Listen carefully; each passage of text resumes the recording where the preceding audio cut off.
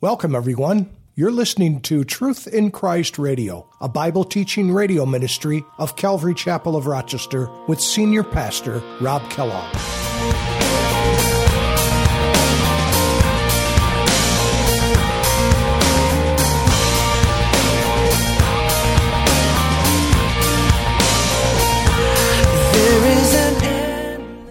He's loved us. He's died on the cross for us. He's promised to prepare a place for us. He's promised that as He ascended into heaven, He's interceding for us. And then He also promised in John 14 that He's going to come back for us. And then we're going to be with Him forever, forevermore. And yet, this world around us has got us so focused on the things of this earth that we lose track of the real thing, the bigger thing, the most important thing, and that's a love for Him. How can I ever say enough? How amazing is your love? How can I keep from shouting your name? I know I am loved by the King, and it makes my heart wanna sing.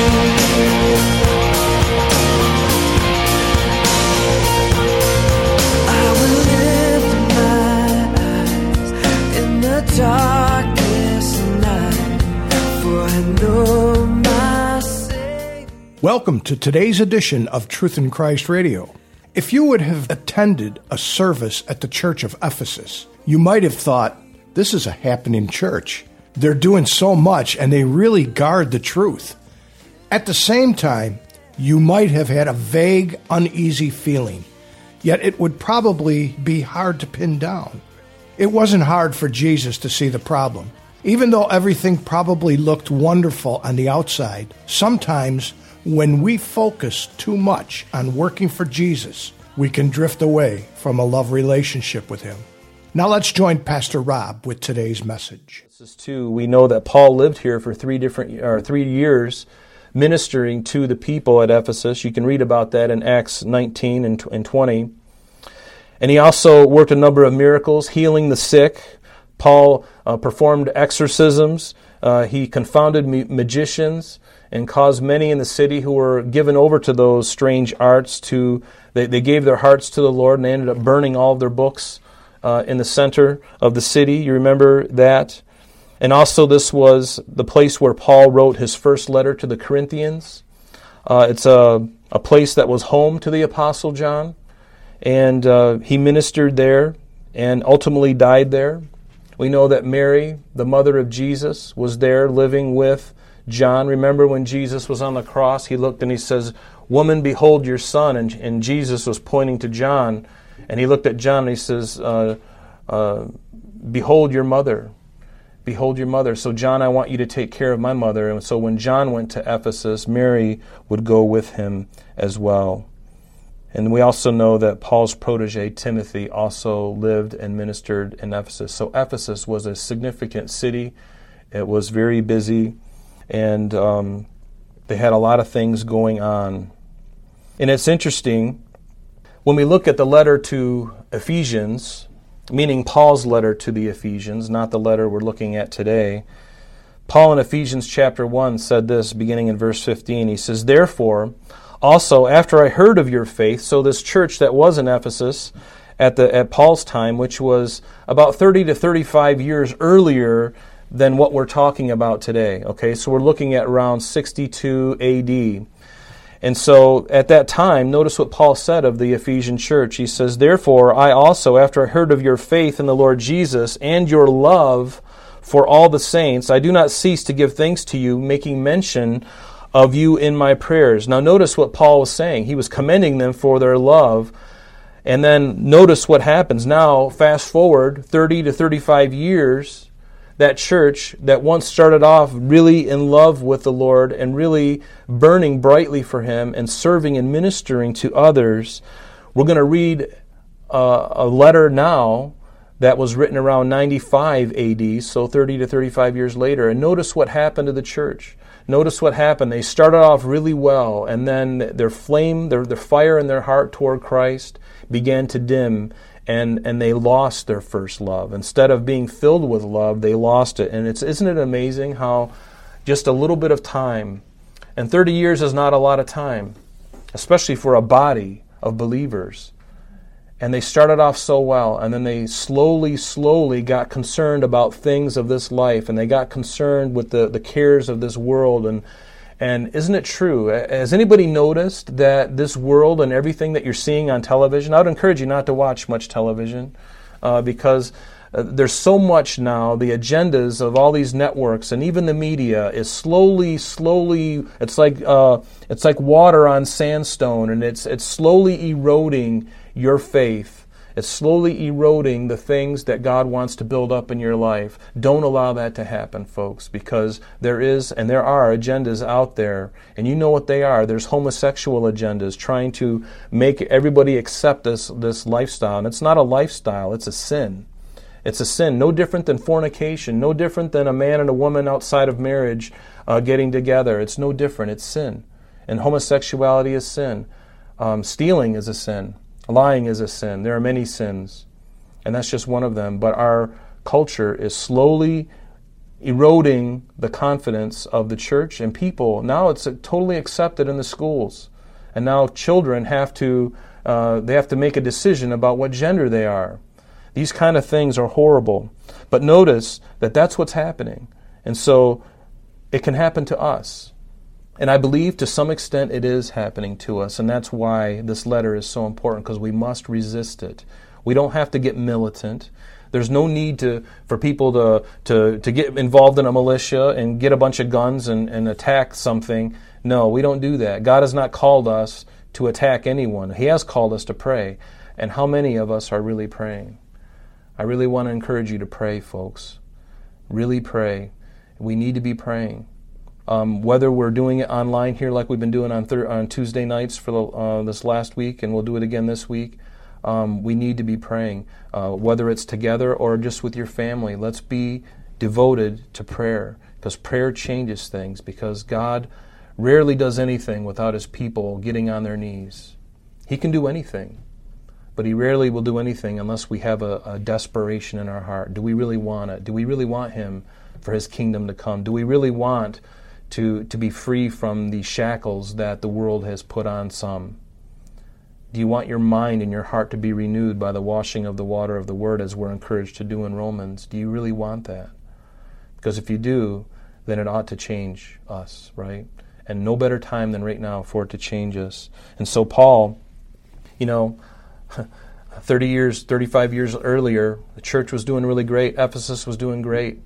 And in that short amount of time, Jesus now has to rebuke that church. They were doing a lot of really wonderful things. They were very busy, but they had lost their first love. And so with that, let's read chapters 2, verses 1 through 7. It won't take long, and then we'll get into it.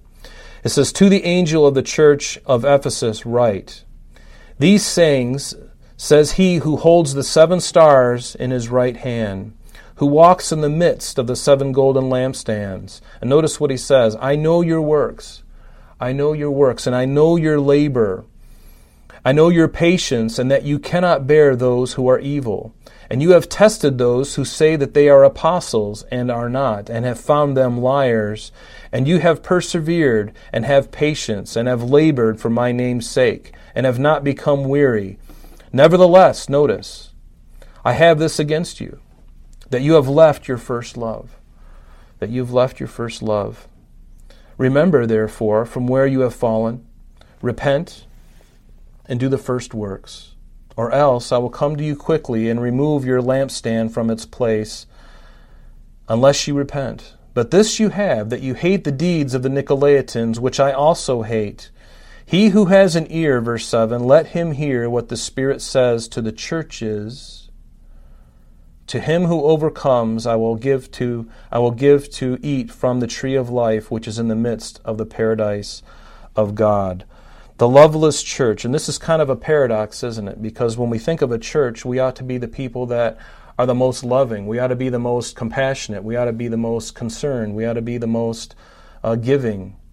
And yet we know that today the Bible says that as iniquity, it says in Matthew, As iniquity begins to abound, as sin begins to be more manifested and things get uglier and uglier in the world, there's a tendency, because iniquity shall abound, the love of many will grow cold.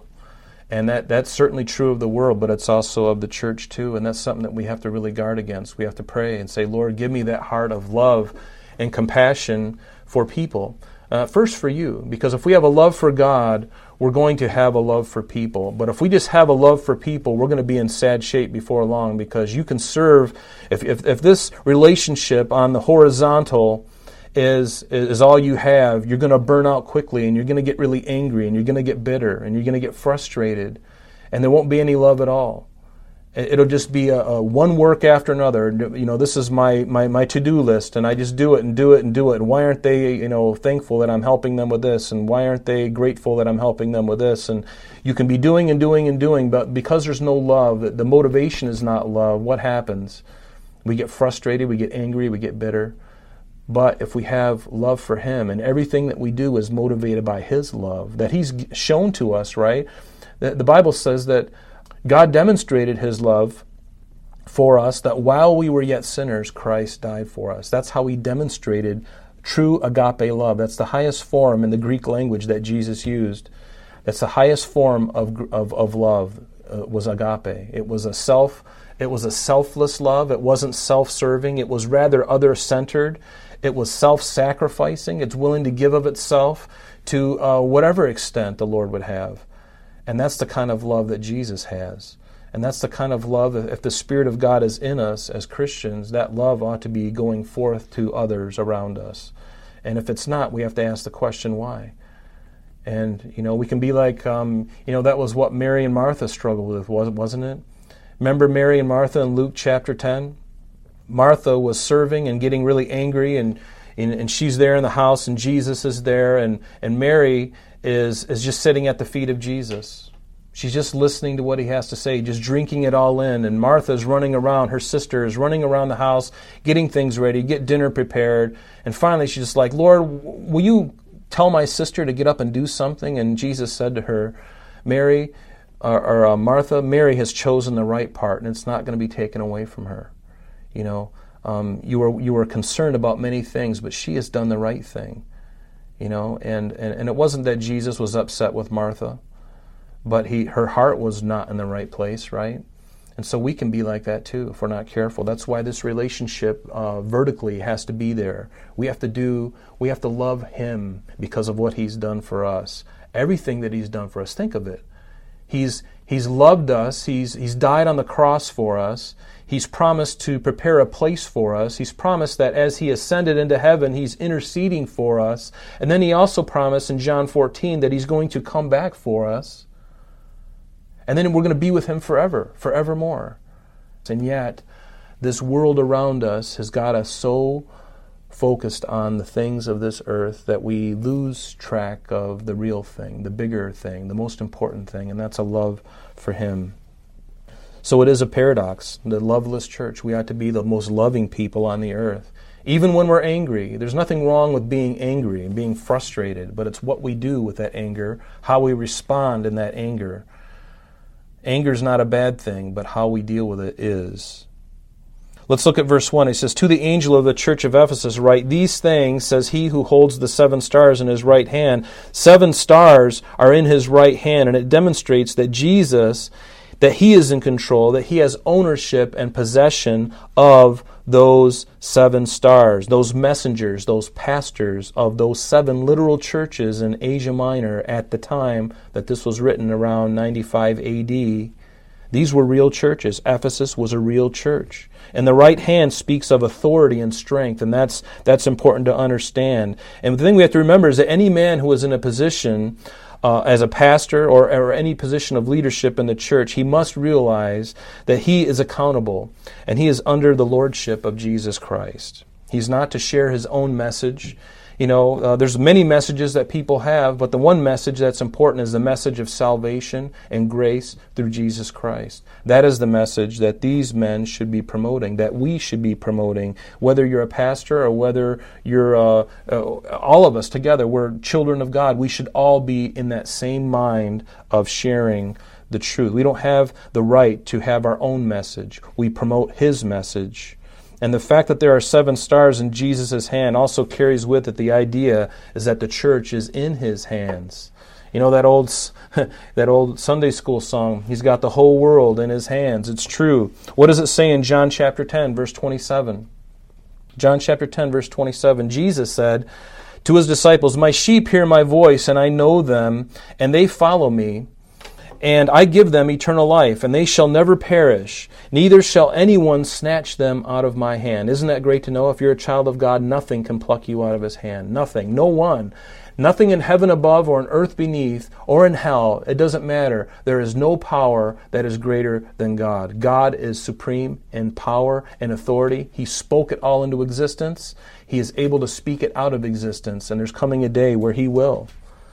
But notice, that's what He says. "And I give them eternal life. My sheep, they hear my voice, and I know them, and they follow me, and I give them eternal life, and they shall never perish, neither shall anyone snatch them out of my hand." And in verse 29 it says this, "My Father, who has given them to me," Jesus says, "is greater than all, and no one is able to snatch them out of my Father's hand." What great assurance we have as children of God. I love that, don't you? I just love the fact that I'm in the hands of my loving Heavenly Father, and no one can take me out of His hand. No one. No one. So rest in that, folks. Rest in it. And notice at the end of verse 1, He says that He not only holds the stars in His right hand, but He walks in the midst of the 7 golden lampstands. And the identity of the 7 stars and the 7 lampstands, they're given to us in the first chapter of Revelation in verse 20. Let me just read it to you. He says, "The 7 stars are the angels or the messengers or the pastors of the 7 churches, and the 7 lampstands which you saw, they are the 7 churches." So is the book of Revelation so difficult that nobody can understand? Granted, there's portions that are difficult, but there are portions that are very obvious, like this. He even defines what they are. We just heard them. So is it are we without understanding? No, we understand what He's saying. It makes complete sense. But notice that He stands, that He's in the midst of the golden lampstands, and Jesus has access and should have access to and have complete mobility to minister in the church, right? He bought us. We are blood-bought, purchased Christians. He has the right to minister in our midst and in and through us. Remember what He says. He is Emmanuel. And what is Emmanuel? God with us. He is God with us. And if He has to knock to gain entrance into the church, as He did to the church of Laodicea, which is the very last church in chapter 3 that Jesus talks about, there's a grave problem. When Jesus has to knock to have entrance into a church that He has bought with His own blood, there's a real problem. Remember what Jesus said in Revelation chapter 3 to the church at Laodicea. He says, "Behold, I stand at the door and knock, and if anyone hears my voice and opens, I will come into him and dine with him and he with me." Notice the grace of God. He could just say, "You close the door on me after all that I've done for you? I'm done with you." Is that what He said? No. He says, "I stand at the door and knock." He shouldn't even have had to be knocking. The door should have been wide open, right? But He still stands at the door and knocks, and anyone who opens, He'll come in. And let me ask you, is that your heart today? Have you gotten to the place in your walk with the Lord where you've gotten so far in your relationship that you said, "You know what, Lord, I've gone this far, I don't want to go any further. I'm content with my fire insurance. I know I'm going to heaven. I know I'm born again, but I'm really not going to be a disciple. I'm just going to be a Christian by name." And you know what? If your heart is that way, you need to repent. You need to turn from that. You need to think differently. You need to turn 180 degrees in the opposite direction. It's so important for us to do that. We can't stay the same as we were yesterday. We're always growing. We should always be growing. So the problem could be that the church has its own agenda and has become perverse. And that's kind of what happened back here. They began to lose their first love. And some churches, they have their own agenda and they've become perverted or perverse. Now, when we think of perverse, we think of somebody who is sexually immoral. But perverse can also mean showing a deliberate and obstinate desire to behave in a way that is unreasonable or unacceptable or contrary to the accepted or expected standard or practice. God has created us to glorify Him and to worship Him. And when we cease to do that, when we cease to allow ourselves to be the conduit of God's message of the gospel and also of His love, we become perverted. We become less than what we were created to be. That would be like Ford making a new F-150 on the assembly line, and the car gets completely finished. It looks it looks spotless, and the chrome is shining, and they put it out there on the showroom floor, and that F-150 says, you know what? I don't want to be a truck anymore. I'm tired of these contractors throwing their shovels in the back of my truck, in the back of me, and running around in the mud. I want to do something else with my life. The truck doesn't have that option. The truck was created for a specific thing. The church has been created for a certain thing, and when we cease to do that, we become perverse. And there are some ministers or some churches, people in churches too, that they've forgotten why they exist in the first place. They've forgotten who it is that they should be serving and why they should be serving. Our motivation is so important. We have to be personally and corporately motivated rightly. And we have to do it because are we Christians only so that we can have the assurance of going to heaven and not going to hell? Do we become a Christian just because we will have hope that God will do good things for us? Is that really where it ends for us? And while those things aren't necessarily wrong, we want to go to heaven. We want God to give us good things, and He does. Are we eternally grateful for what He has done for us and what He has spared us from? That's the thing I got to consider, And remember, He was forsaken on the cross and was separated from God the Father for the very first time. He had never experienced that in all of His existence. And He saved us from an eternity separated from God. And He gave Himself an offering for sin. He gave His life. He took our place in judgment. We could not pay the price for that atonement, but Jesus did. He did, because He's God in the flesh. And so Jesus walks among the different churches, and He has the right to critique and to examine. And I believe He's doing that with us right now, isn't He? Just by reading this letter, He's critiquing us. He's examining our hearts. And will you allow your heart to be examined? And again, this is a difficult time in our history of our country and the church as well. We'll never forget this. But I hope that God has His complete way in all of us throughout all of this. And again, don't be condemned. This is not about condemnation at all. I want to be convicted because I know there are things that I need to change in my life.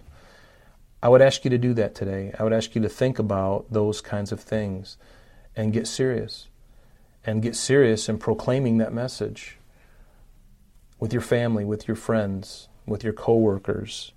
And Jesus has the right to do these things, to examine us, because He created us, number one, and also He redeemed us. By the act of creation and redemption, He has that right to do those things. And don't be afraid of giving Him all of your life. What is there to be afraid of? I used to be afraid of, I had a friend of mine named David Rickards, and he used to share and pray for me often. And I'll never forget thinking to myself, I don't want to be like him. But now I am, thankfully. But he has the right. And see, the thing is we have nothing to be afraid of. We have nothing to be afraid of. God's plan for my life, for your life, is so great we can't even imagine. And many of you are experiencing it right now. I mean, would you ever want to go back again to your old life? There's no way I'd want to go back. I'm sorry, that's all the time we have for today, but please join us next time as Pastor Rob continues our study in the book of Revelation.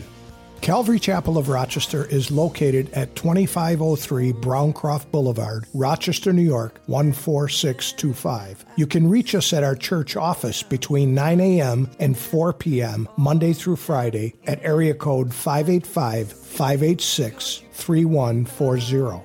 If you would like to have an audio CD of today's message mailed to you in its unedited form, simply mention today's date when contacting our church office. You can also contact us via the web by logging on to www.calvaryrochester.com. There you will be able to access a number of useful things, such as information concerning our beliefs, our ministries, contact information, our location, service times, and much more. You can also download or listen to the radio and sanctuary messages free of charge from the teachings link at the top of the page. To listen to Calvary Chapel of Rochester sanctuary messages or Truth in Christ Radio on your mobile device, just subscribe to both through Google Play and Apple Podcast. You may also join us on Sundays and Thursdays through live streaming of our services and Bible studies. Just click on the online services link. We're so glad that you could join us today. And if there is any way that we can bless you in your walk with Jesus Christ, please don't hesitate to call our church office. Remember, Jesus said, "I am the way, the truth, and the life, and for this cause I have come into the world, that I should bear witness unto the truth. Everyone who is of the truth hears my voice." May God bless you in abundance today as you walk with Him. And until next time, this has been Truth in Christ.